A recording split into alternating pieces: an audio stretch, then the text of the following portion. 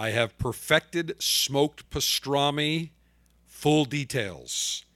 And Bill Gates, that geeky, nerdy founder of Microsoft, who knew? The guy was a pussy hound. Bold Alpha is presented by Gurkha, the world's finest cigars, including the Gurkha Nicaraguan series. Loaded with all Nicaraguan leaf from the renowned Aganorsa Farms, the Gurkha Nicaraguan series is the fullest-bodied cigar in the Gurkha portfolio. Peppery, spicy, and rich, while maintaining absolute smoothness. Add the Gurkha Nicaraguan series to your humidor. Visit GurkhaCigars.com. And by Davidoff of Geneva, makers of Camacho and the Camacho Corojo, built with authentic Honduran Corojo to deliver a bold experience for those that defy the status quo. Prepare for the intensity with Camacho Corojo. Camacho, strength and character. It's in our DNA. Available at DavidoffGeneva.com.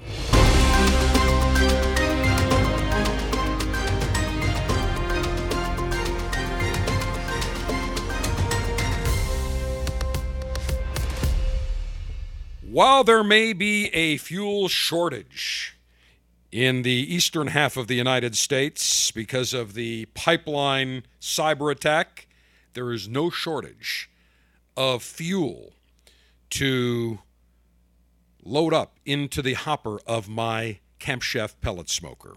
I will tell you about my latest adventure, but first up, greetings and salutations as always. A snappy salute it is. Alpha Dave, your global 5-star general, Alpha Male in Chief, front and center from Command Center Alpha, and I welcome you to Bold Alpha, your home of Alpha Male lifestyle conversation and commentary. When we talk about the Alpha Male lifestyle, yes, we talk about spirits. Yes, we talk about cigars. Yes, we talk about travel, and we talk about good life maneuvers. And part of that is grilling, smoking, enjoying quality, tasty, dead animal products.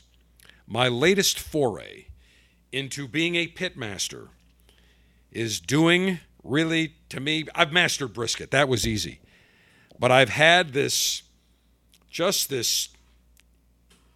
tremendous desire to make Katz's style pastrami. Now, if you've never been to Katz's Deli in New York on Houston Street, Lower East Side, that is, I think, one of the oldest delis in New York. I think it is the oldest deli in New York. Goes way back to the 1800s. I think late 1800s, if I'm not mistaken. And pastrami, people sometimes don't really know the entire story with pastrami. It goes back to Romania, where basically people in Romania, primarily Romanian Jews, they did not have the money for great cuts of meat. So what did they do? They took the toughest, cheapest, most difficult to tame cut of meat on the cow, the brisket, and they turned it into absolute delicacy. So, corned beef, pastrami, you can't go wrong. You go to any of the delis, you get their brisket, you get corned beef, you get pastrami. Sergeant Steve, I know that when we were at the Cigar Retailers Convention a few years back, we both made the pilgrimage over to the Mirage to go to the Carnegie Deli. Yes. Now, I realize that you are, being from Ohio, from Cincinnati, that certainly you enjoy your chili on spaghetti. But there is a great deli in Cincinnati called Izzy's. Absolutely. All right. Known for their pastrami, their corned beef, their potato pancakes. Oh, delicious. Absolutely delicious. So, Sergeant Steve, what is your preference when you go to a deli? What meat preference? I love salami. Oh, Sergeant Steve, you're killing me. I am. Salami. You can't do that on a smoker. Come on. No. What you asked when I go to a deli. Salami is my favorite type of meat in a deli. No, have you ever had Katz's dried salami that they hang? I don't think I've had Katz's, no. Okay, you go into Katz's and they've got all these salamis hanging that are encased from the ceiling. And basically, it goes back to World War II. They've always been known for their salami as well. They have regular salami and the dried salami where they just let it sit there for like 6 months and it dries, so it's a little harder. And slogan used to be "Send a salami to your boy," World War II, and that was very big. And you could go and donate salamis. So, like when my grandfather would go down to New York, he'd always buy umpteen cats of salamis to bring back with him to Buffalo. But he would buy umpteen salamis to send over, to our troops, across the world. But they are known for their salami, excellent salami. So, if it weren't salami, Sergeant Steve, what would be your second favorite cut of deli meat? That'd be pastrami. Pastrami. So what Katz's is so unique because the way they make their pastrami and smoke their pastrami is fantastic.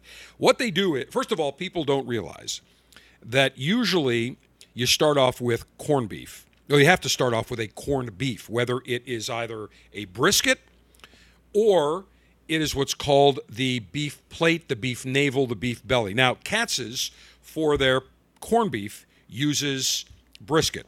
For their pastrami, they use the beef navel or what's called the beef plate. So people don't realize that the process to make pastrami always begins with making corned beef. And that is, you take a liquid brine and you start off with water.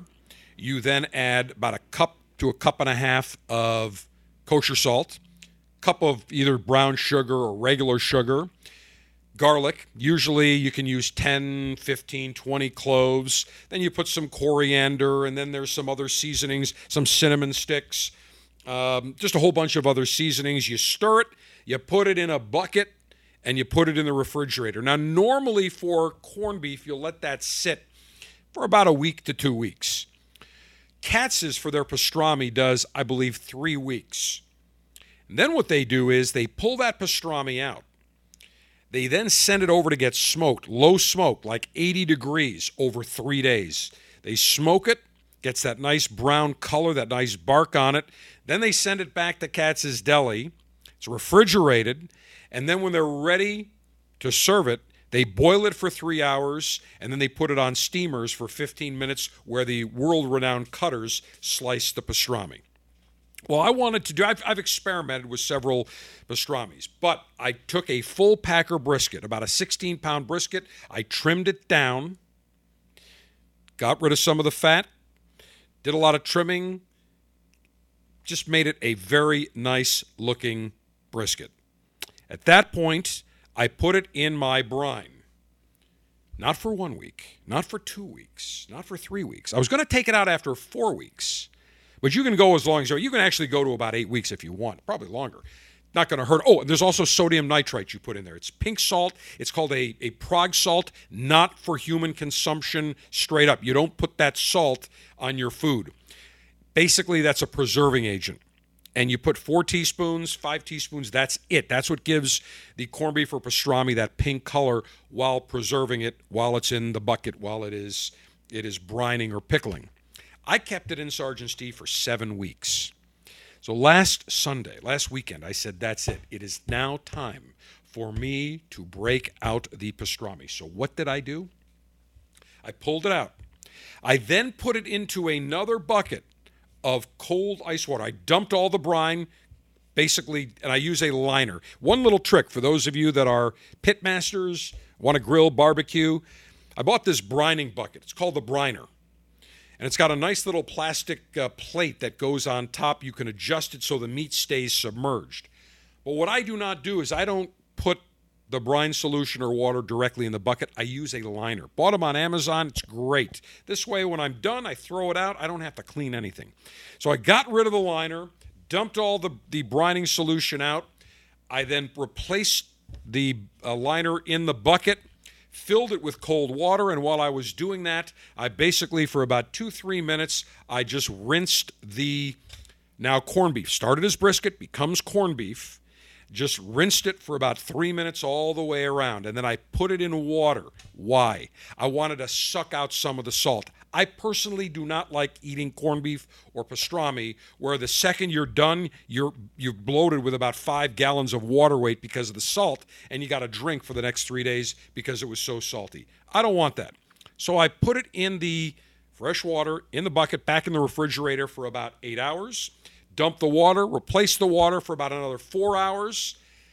That evening, Saturday evening, I then dumped all the water out, and I dried the corned beef, and then I seasoned it with fresh cracked peppercorns, fresh coriander seeds, cracked them both, put a ton on there. Now, you can also put garlic powder if you want. Some people put onion powder. You can put brown sugar. I didn't. I just did the traditional black peppercorns and coriander seeds. Cracked them, loaded up both sides, put it back in the refrigerator uncovered overnight. The next morning, I fired up my pellet smoker using 100% oak, 250 degrees. Put a water pan in the smoker. Maintain the moisture, but I don't spray it. Sometimes with brisket, when it gets a little dry, you spray it with water or Worcestershire, or it can be apple cider vinegar or whatever you want. No spraying whatsoever. Fat side up, just let it sit. Shut it, and then probably about 5 hours later, I checked it. Temperature was probably about 150. Bark was forming nicely. At around the 7-hour mark, checked it. Temperature was about 175. Nice bark all the way around. I pulled it off. I then wrapped it in butcher paper. Get it over the stall. So butcher paper, compared to foil, it retains the bark while still allowing the heat to, that nice juiciness inside the meat, allows the vapors to escape. Wrapped it, put it back on, and up the temperature to 275. Set my temperature probes for internal temperature of 205. I like taking it, some people say 203. I take it a little bit higher. 205, 206, not going to hurt it. Get my alarm, 9 hours, 45 minutes later. I checked it with my super accurate probe, my temperature probe, 205. 205 in areas to 206. Perfect. Pulled it off. Now, sometimes people say put it in a cooler for 2 hours. Continue to let it rest. I don't do that. The problem when you put it in a cooler, it retains too much heat, and the problem is it keeps cooking, so you can get tough meat. You want it juicy and tender. Put it right on the counter. Let it sit for 1 hour. That's it. By the time I probed it 1 hour later, the temperature came down to about 140 degrees, and then I unwrapped it, and voila. Magnificent, succulent, juicy pastrami, out of this world. It was a super hit. I've got pictures that we will post on our social media sites, on our Cigar Dave and Bold Alpha social media sites, at Cigar Dave Show for Twitter, at Bold, Sergeant Steve, it's what? At Bold Alpha for Twitter, correct? At Bold Alphas, plural. Oh, at Bold Alphas for Twitter. And we'll also put it at cigardave.com and on Facebook, so you'll be able to catch it. But when you see the pictures and you see the video, Sergeant Steve, you saw it. What was your impression? I'm upset you haven't brought me any yet. Here's the problem. I had my neighbors I brought some over to. Then I prepared a package for another friend. And then word got around that it was fantastic, so I had a couple other calls. Gone. Now I'm going to brine several others, but now I'm not going to use the brisket. I'm going to use the beef navel. I've got a couple of ordered, actually like 3 ordered, and I'm going to go ahead. I'm not going to brine it for 6 weeks. Actually, you can get away with a week. To me, 2 weeks is optimal. If you do 2 weeks, you're in great shape. That's what I will do, and I will give you an entire one, Sergeant Steve, when it is done. But absolutely fantastic. My brisket is the toughest of all meats. Ribs are easy. It's brisket that is the... Sergeant Steve, you've got a Big Green Egg. Have you done a full packer brisket on the Big Green Egg? I have. It came out okay. It wasn't great. Why do you think it didn't come out great? I think I cooked it a little too long. Left it on a little too long. What temperature did you cook it at? It's been a while. I think I was doing it at 250. It was kind of hovering between 250 275. Yeah, that's fine. 250 to 275, 225 to 250. You can certainly do that. It's not going to hurt it. 250 to me is just the sweet spot. If you do it 250, now did you wrap your brisket at all? Slightly, not probably. Maybe I needed to wrap it more. Yeah, did you use foil or butcher paper? Foil. Okay, so next time you do it, here's what we're going to do. We're going to spice it up properly. Then we're going to put it in the refrigerator overnight uncovered. And then you're going to get your Big Green Egg up to 250. We're going to maintain 250 and use, what do you use in there? Use some wood along with charcoal, correct? Depending what I mean, if I'm smoking something, I use wood, absolutely. But Okay, use oak. Oak is by far the absolute best. Some people will use some hickory or mesquite. Oak, to me, is classic, just imparts a nice flavor. Fat side up on there, Sergeant Steve. Yes. And basically, you just, you want to put a water pan in there too. That is the key. That maintains moisture within, the heating unit, within the smoker. And then if it's a little dry in areas, but at 250, it really shouldn't get dry. And when it hits about 170 internal and you see that nice dark bark, then you wrap it. And then basically just keep it at 250, 275 until you hit 205 internal, and that'll be it. So we'll work on your brisket skills, fear not. But the pastrami, off the chart. The first time I did pastrami, I did it like Katz's. I took it off at 175, put it in the refrigerator. I boiled it for a couple hours. Then I steamed it for about 15 minutes. It was good, but I found it was just even more tender and had that nice, not over-the-top smoky flavor, but just fantastic all the way around. And what I loved about it, it wasn't over-garlicky. It wasn't over-peppery or coriander-y. It just had a nice balance all the way around, which is exactly what you want, and it wasn't overly salty. So we'll post pictures of my award-winning pastrami from the Bold Alpha Barbecue Pitmaster. Dave, I've got to add that title. And actually, I had Grandma Ida's pastrami recipe. And that is the key, and it's been passed down for multiple generations. Colonel Ange did it. I now have done it off the charts. So I'm now a master pitmaster. That's kind of a dual redundant. Pitmaster with a speciality, as they say in Britain, of pastrami. Cannot go wrong. If you are looking to add a full-flavored cigar to your portfolio of cigars to enjoy, I've got the perfect selection for you. The Gurkha Nicaraguan series. It is loaded with Nicaraguan leaf from the renowned Aganorsa farms in Nicaragua. The Gurkha Nicaraguan series features a Corojo 99 Nicaraguan wrapper, dual Corojo 99 binders, and Corojo 99 and Criollo 98 long fillers. The result, a super full flavored cigar with loads of pepper, loads of spice, very rich, while maintaining absolute smoothness the entire time. Try the Gurkha Nicaraguan series, add it to your portfolio, add it to your humidor. You will be in for a super Nicaraguan Puro cigar treat. Gurkha, the world's finest cigars. Visit GurkhaCigars.com.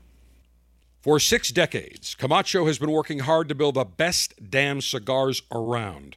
Perfecting, preserving the authentic Corojo seed, that's the foundation of the Camacho blends. They talk about strength and character, and that is in Camacho's DNA. And so is the Camacho Corojo cigar.